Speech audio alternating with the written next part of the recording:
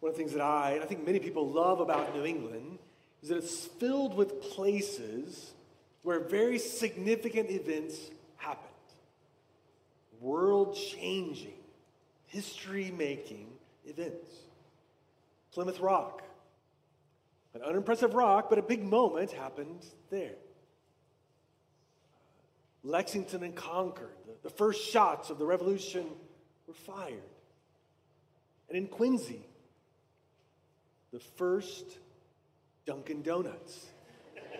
This too on par with these world-shaking moments as well. Much further back in history, there was a key moment that shaped history to even greater degree in a garden. In this first garden, we call the Garden of Eden, Adam and Eve lived in perfection, knowing God intimately. No sin, no brokenness. Paradise in every way. And then a moment of temptation came to them in the garden. They faced the question, would they trust God, His word and His way, or would they say, no, we'll go our own way? We'll choose our own will instead of God's will. And in that moment of temptation, they chose their own path. They rejected God's way. And as a result of that key moment in that garden, the world was changed. Sin had broken in. Suffering and death would now mark the world. All of life, all of us, all people since then have been marred by this sin. There's still much good in the world. There is much grace, but everything touched because of that failure in the garden. But a moment would come generations later, another moment in a different garden. And that garden, that moment, had the potential to transform even more so than that very first garden. And that's what we'll explore this morning. So if you have a Bible, turn with me to the Gospel of Matthew, to Matthew 26. Today we'll be in Matthew 26, starting in verse 30. So the Bible's near you. You can find it on page 832. Page 832 in the Bibles we provided. I encourage you to open up a copy of the Bible or open up a Bible app just so you can see the text in front of you as we work our way through there. If you're newer to reading the Bible, the larger numbers are the chapter numbers. So we're in chapter 26. The smaller numbers, the verse numbers, will start in verse 30. We'll work our way through verse 56. And if you don't own a copy of the Bible, we as a church would love to give you one today as a gift. There's a table at the back of the room. There's a stack of Bibles there. We encourage you to grab one of those Bibles as our gift following the service this morning. So we're continuing our series in the Gospel of Matthew, Matthew 26, beginning in verse 30. And when they had sung a hymn, they went out to the Mount of Olives. Then Jesus said to them, "You will all fall away because of me this night. For it is written, I will strike the shepherd, and the sheep of the flock will be scattered. But after I'm raised up, I will go before you to Galilee." Peter answered him, "Though they all fall away because of you, I will never fall away." Jesus said to him, "Truly I tell you, this very night, before the rooster crows, you will deny me 3 times. Peter said to him, "Even if I must die with you, I will not deny you." And all the disciples said the same. Then Jesus went with them to a place called Gethsemane. And he said to his disciples, "Sit here while I go over there and pray." Taking with him Peter and the 2 sons of Zebedee, he began to be sorrowful and troubled. Then he said to them, "My soul is very sorrowful, even to death. Remain here and watch with me." Going a little farther, he fell on his face and prayed, saying, "My Father, if it be possible, let this cup pass from me. Nevertheless, not as I will, but as you will." And he came to the disciples and found them sleeping. He said to Peter, "So could you not watch with me 1 hour? Watch and pray that you may not enter into temptation. The spirit is indeed willing, but the flesh is weak." Again, for the second time, he went away and prayed, "My Father, if this cannot pass unless I drink it, your will be done." And again he came and found them sleeping, for their eyes were heavy. So leaving them again, he went away and prayed for the 3rd time. saying the same words again. Then he came to the disciples and said to them, "Sleep and take your rest later on. See, the hour is at hand. The Son of Man is betrayed into the hands of sinners. Rise, let us be going. See, my betrayer is at hand." While he was still speaking, Judas came, one of the 12, and with him a great crowd with swords and clubs from the chief priests and the elders of the people. And the betrayer had given them a sign, saying, "The one I will kiss is the man. Seize him." He came up to Jesus at once, said, "Greetings, Rabbi," and he kissed him. Jesus said to him, "Friend, do what you came to do." Then they came up and laid hands on Jesus and seized him. Behold, one of those who were with Jesus stretched out his hand and drew his sword and struck the servant of the high priest and cut off his ear. Jesus said to him, "Put your sword back in its place, for all who take the sword will perish by the sword. Do you think that I cannot appeal to my Father, and he will at once send me more than 12 legions of angels? But how then should the scriptures be fulfilled that it must be so?" At that hour, Jesus said to the crowds, "Have you come out as against a robber, with swords and clubs to capture me? Day after day I sat in the temple teaching, and you did not seize me? But all this has taken place, that the scriptures of the prophets might be fulfilled." Then all the disciples left him and fled. This morning in our passage, we'll see this emphasis: trust Jesus and treasure his faithfulness. Trust Jesus and treasure his faithfulness. So look at our passage in 3 parts. So first we'll see the faithful one promises. Second, the faithful one submits. And then third, the faithful one betrayed. So the faithful one promises, the faithful one submits, the faithful one betrayed. So first we see the faithful one promises in verses 30 to 35. After Jesus had the Passover meal with his disciples, which we saw last week, they sang a hymn together, then crossed the Kidron Valley and went up to the Mount of Olives. And at the Passover meal we saw last week, Jesus had told his 12 disciples that one of them would betray him. And we'll see that play out in our passage this morning. But now he tells them, verse 31, that all of them would fall away that very night. Every one of his disciples would scatter. They would abandon. They would leave Jesus. Jesus teaches them this. He quotes from Zechariah chapter 13, verse 7, "I will strike the shepherd, and the sheep will be scattered."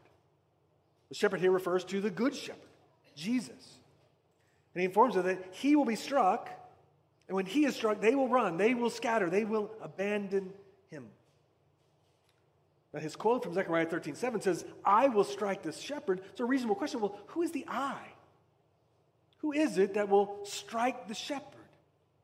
Who is it that will strike Jesus?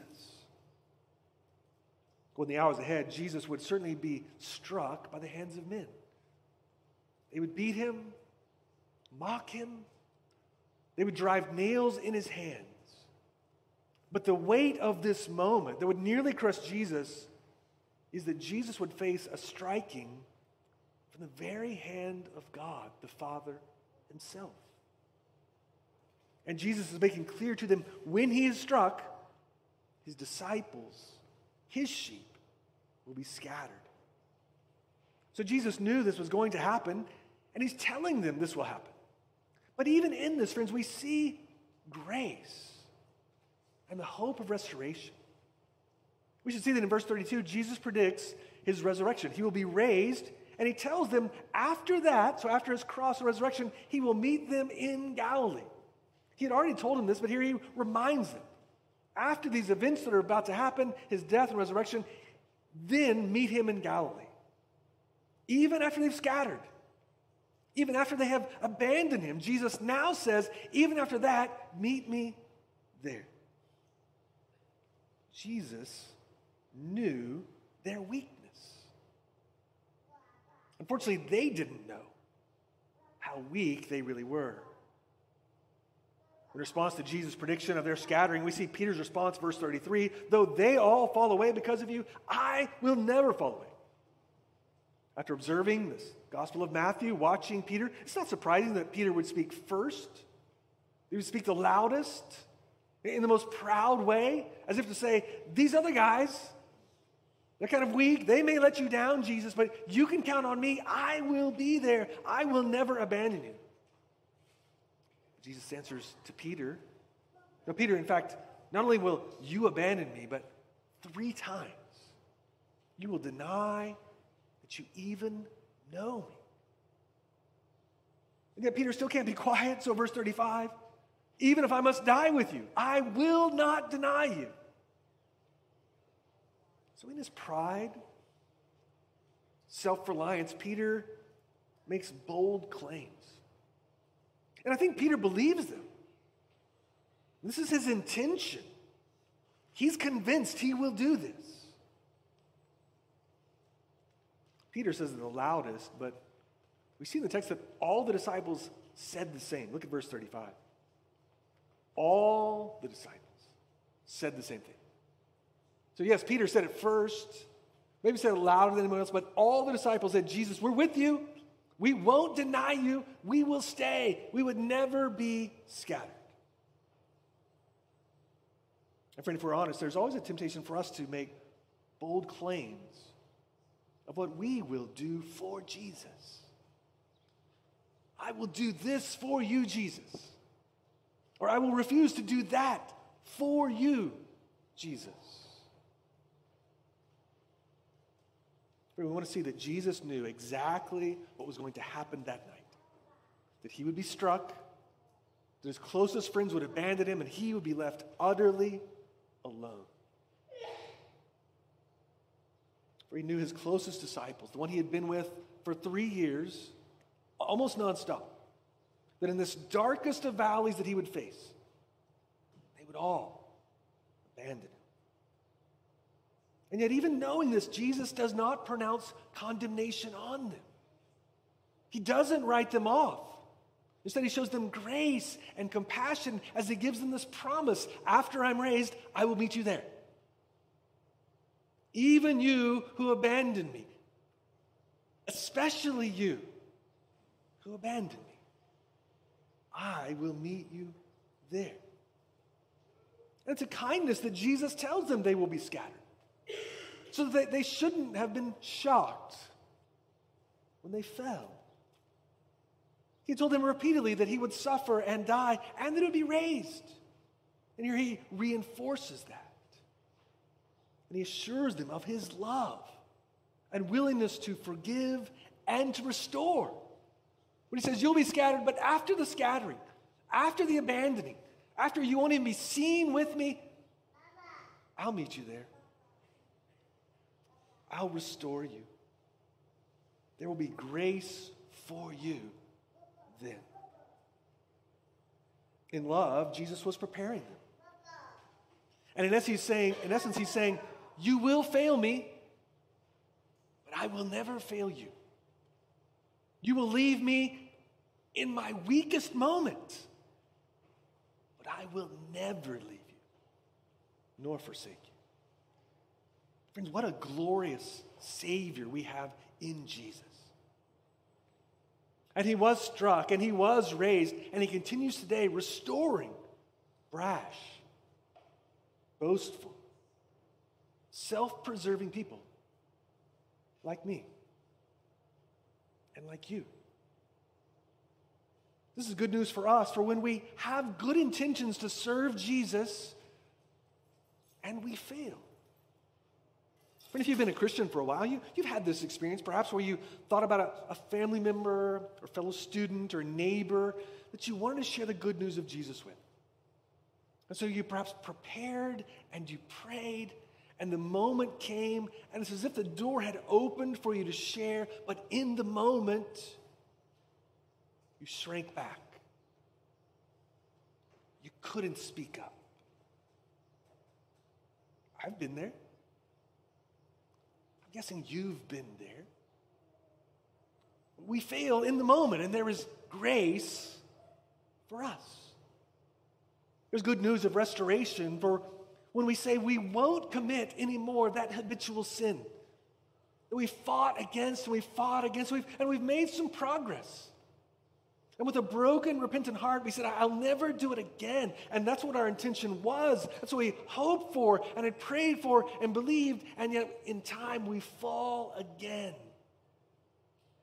There's restoration for us from Jesus.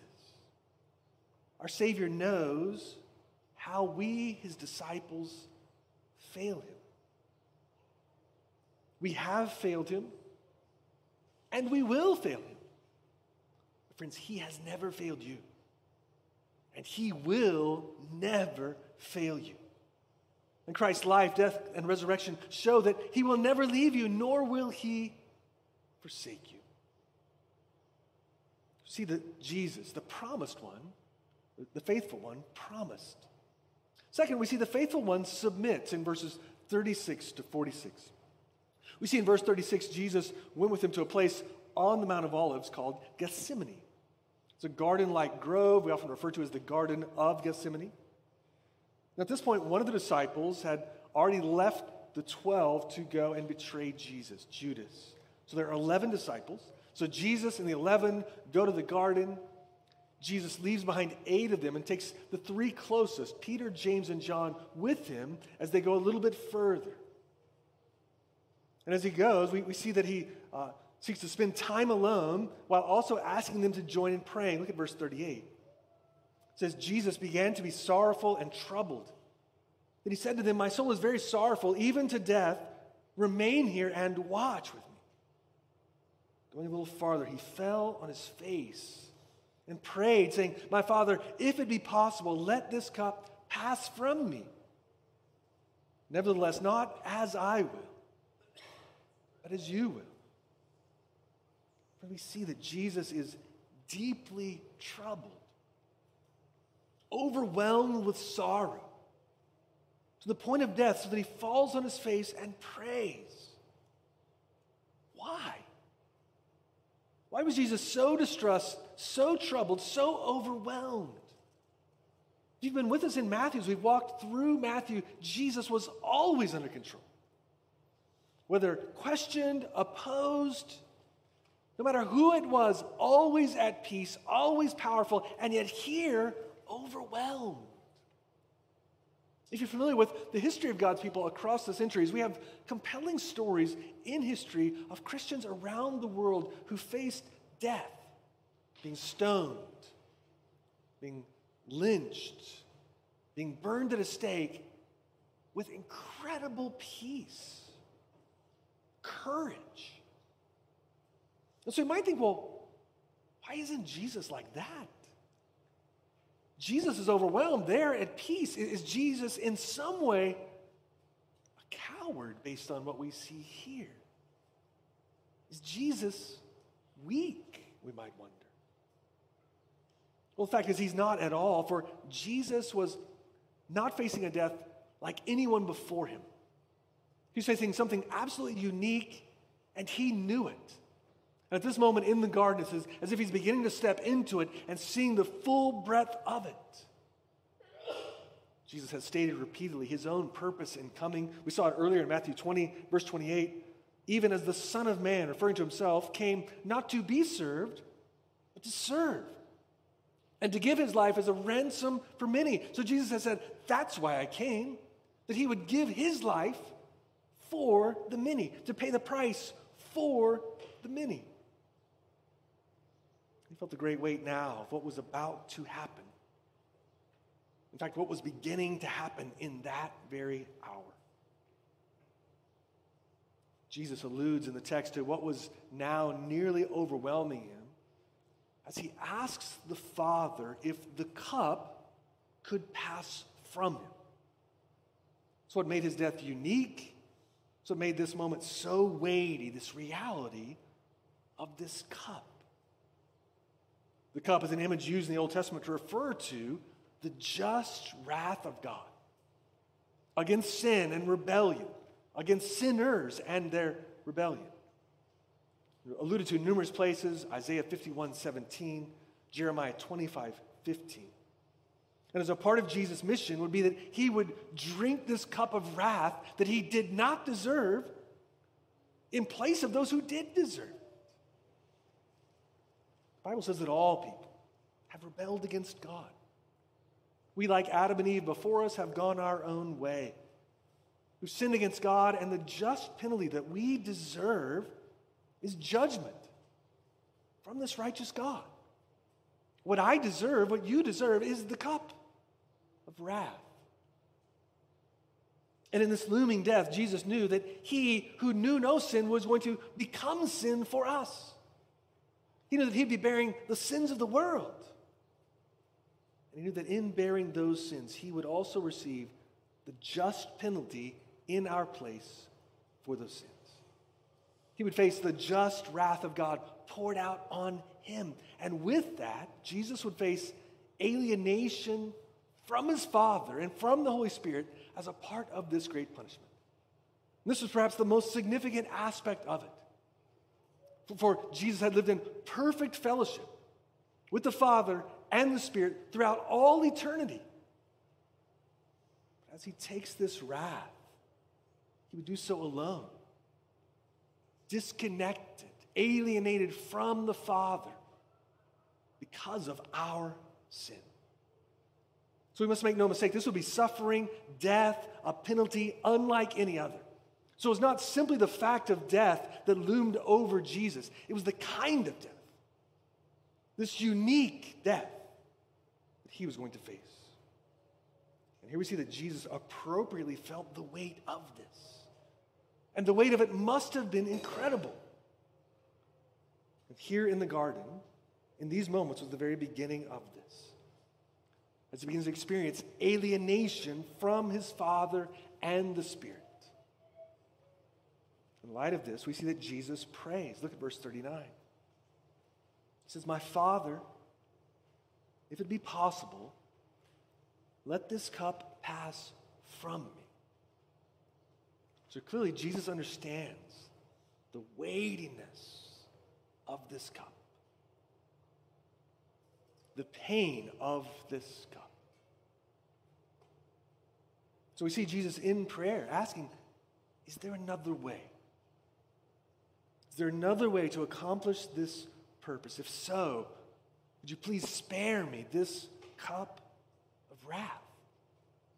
So here in the garden is a very real temptation for Jesus to choose not to take the cup of wrath, to choose another path. But then we see Jesus submit to the Father's will. In his breathtaking words of submission, verse 39, "Nevertheless, not as I will, but as you will." After praying this, Jesus goes to his 3 closest disciples, who he'd asked to watch and pray with him. He finds them sleeping. He had said to Peter, "Peter, watch and pray so you don't fall into temptation. Peter, watch and pray. The Spirit is willing. We can have an internal desire to stay the course, but the flesh is weak." So then Jesus goes and prays again in the same way. Verse 42, "My Father, if this cannot pass, unless I drink it, your will be done." And again, he found his disciples sleeping, and Jesus prays a 3rd time, we're told, in the same way. So you see that Jesus was facing a weight that no one in history had ever faced. It was nearly crushing him. He asked, he prays, is there another way? But there was no other way. There's no other means of salvation for sinners like you and me. So Jesus took hold of that and embraced the mission that was his. In this garden, we see that Jesus faced the pain and the weight of the mission, the temptation to avoid it, and yet Jesus was faithful. Absolutely, perfectly faithful. He was faithful to his Father. He was faithful to his role. He was faithful to his followers. The Good Shepherd was now being struck in this very moment. The pain was beginning. Jesus would not stop. He would move forward, resolutely, pressing forward all the way to the end. As I alluded to in the beginning, there was another key moment in another garden. In the Garden of Eden, Adam, the first Adam, had failed.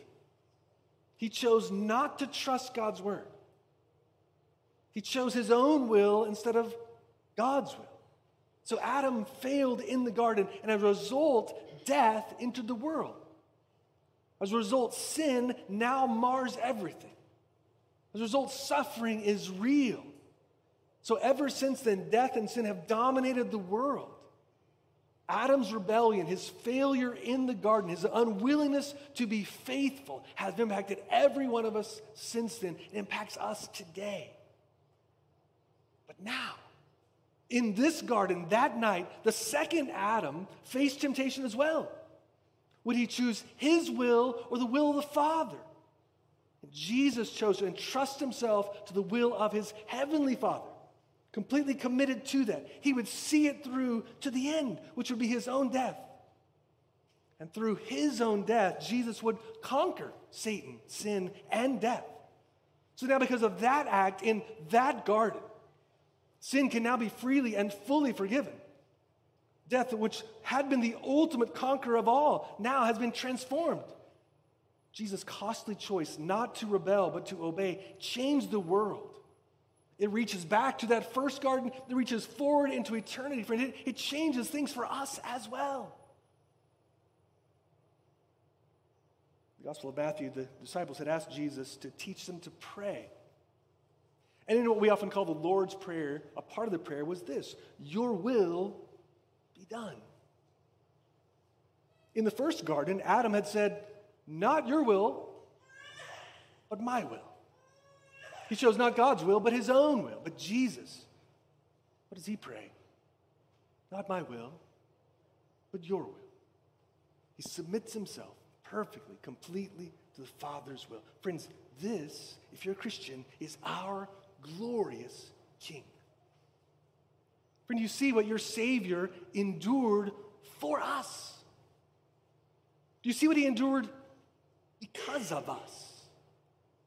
Because of our sin, because of our rebellion. Friend, you see that he was perfectly faithful, tempted, but thoroughly faithful. And because of Christ's faithfulness, there is no longer a cup of wrath for us to drink. He drank it all. So for all who trusted in Christ, there is no longer a cup of wrath, but there's only a different cup that we saw last week, the cup the new covenant in his blood. We receive every time we receive the Lord's Supper. Friends, what a marvelous Savior. And friend, if you're not a Christian, we're so glad you're here today.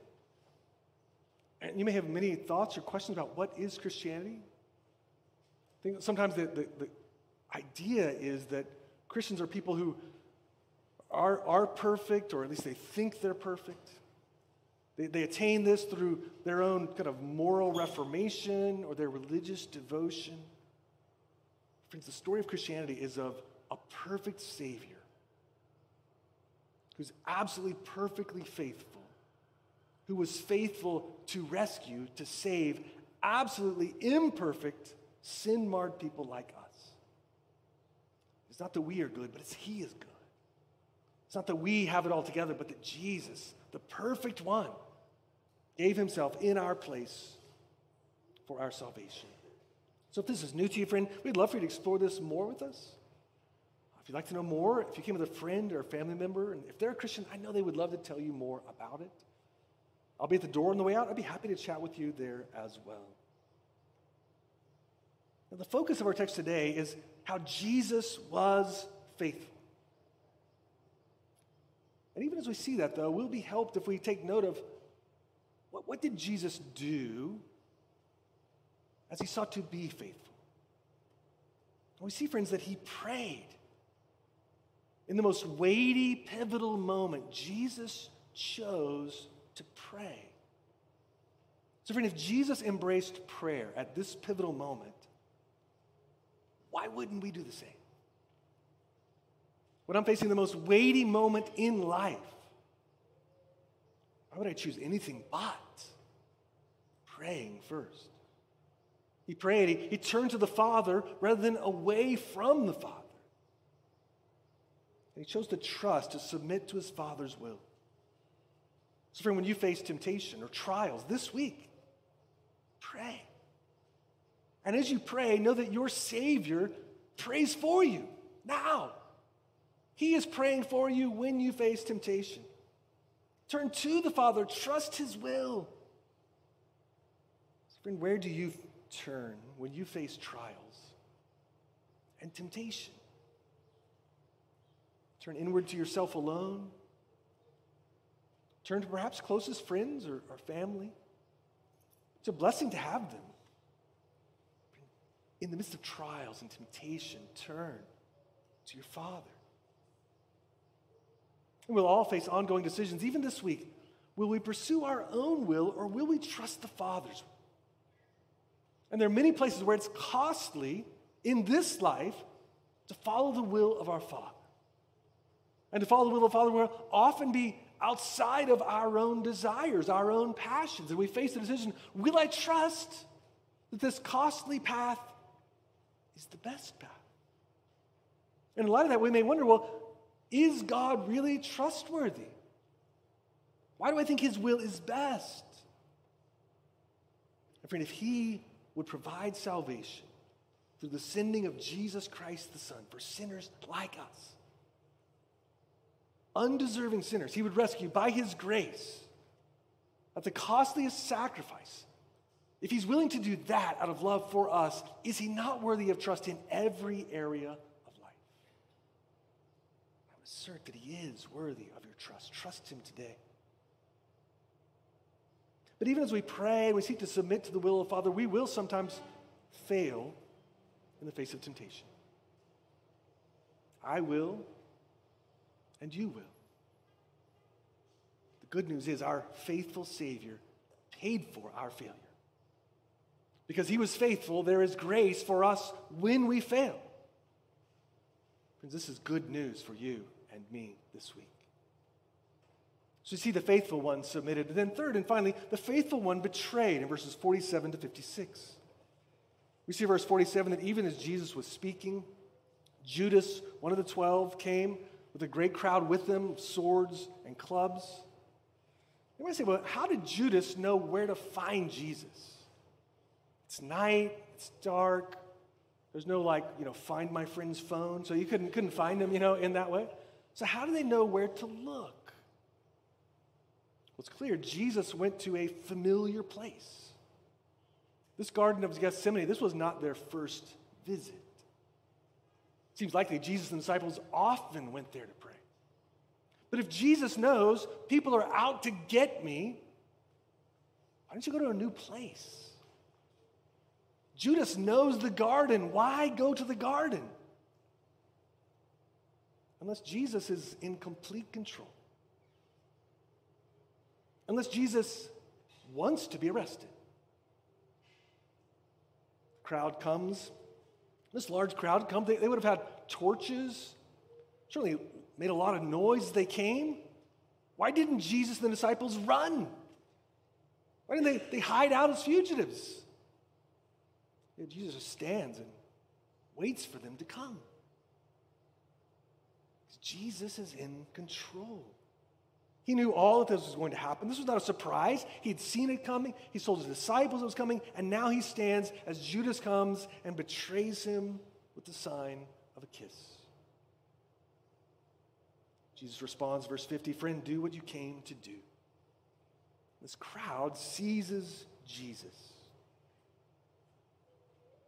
Here, Jesus was calm and at peace. From a human vantage point, the crowd has the power. Jesus has none. But even in the way that he speaks to them, it's clear that the guy they're holding on to, he's the one in control. One of his disciples, we're told from the Gospel of John, the Apostle Peter, pulled out a sword, cut off the high priest's servant's ear. Jesus heals the man's ear, tells him to put the sword away. Jesus was not going to try to fight back, but he makes clear, verse 53, don't you think that if I wanted to, I could ask my Father and he would send me 12 legions of angels? So Jesus makes clear, look, if I wanted to fight, I could fight and I would win. But Jesus was refusing to fight back. He was committed to God's plan laid out across the generations, set out in God's word. Jesus then talks to the crowd, basically saying, you're here at night treating me like a robber, coming with this huge crowd of people to take this one person. And yet I taught in the temple every day, in the daylight. I mean, I didn't have an army around me. I was sitting there teaching. Why didn't you grab me there? Why didn't you arrest me then? Even as he prescribes what could have been a better strategy, Jesus is calmly in control. And then it concludes, verse 56. Look at verse 56. Then all the disciples left him and fled. You remember just a few minutes ago, they all had said, we'll die with you. Trying to top one another. I'll die with you more, even. But here, in the moment, when the pressure's on, all of them are gone. They scatter. They abandon him. And to differing degrees, they don't want to be seen with Jesus. So Jesus, the faithful Savior and King, is betrayed by one of his disciples, abandoned by all the others, and though surrounded by a crowd, utterly alone as he's arrested.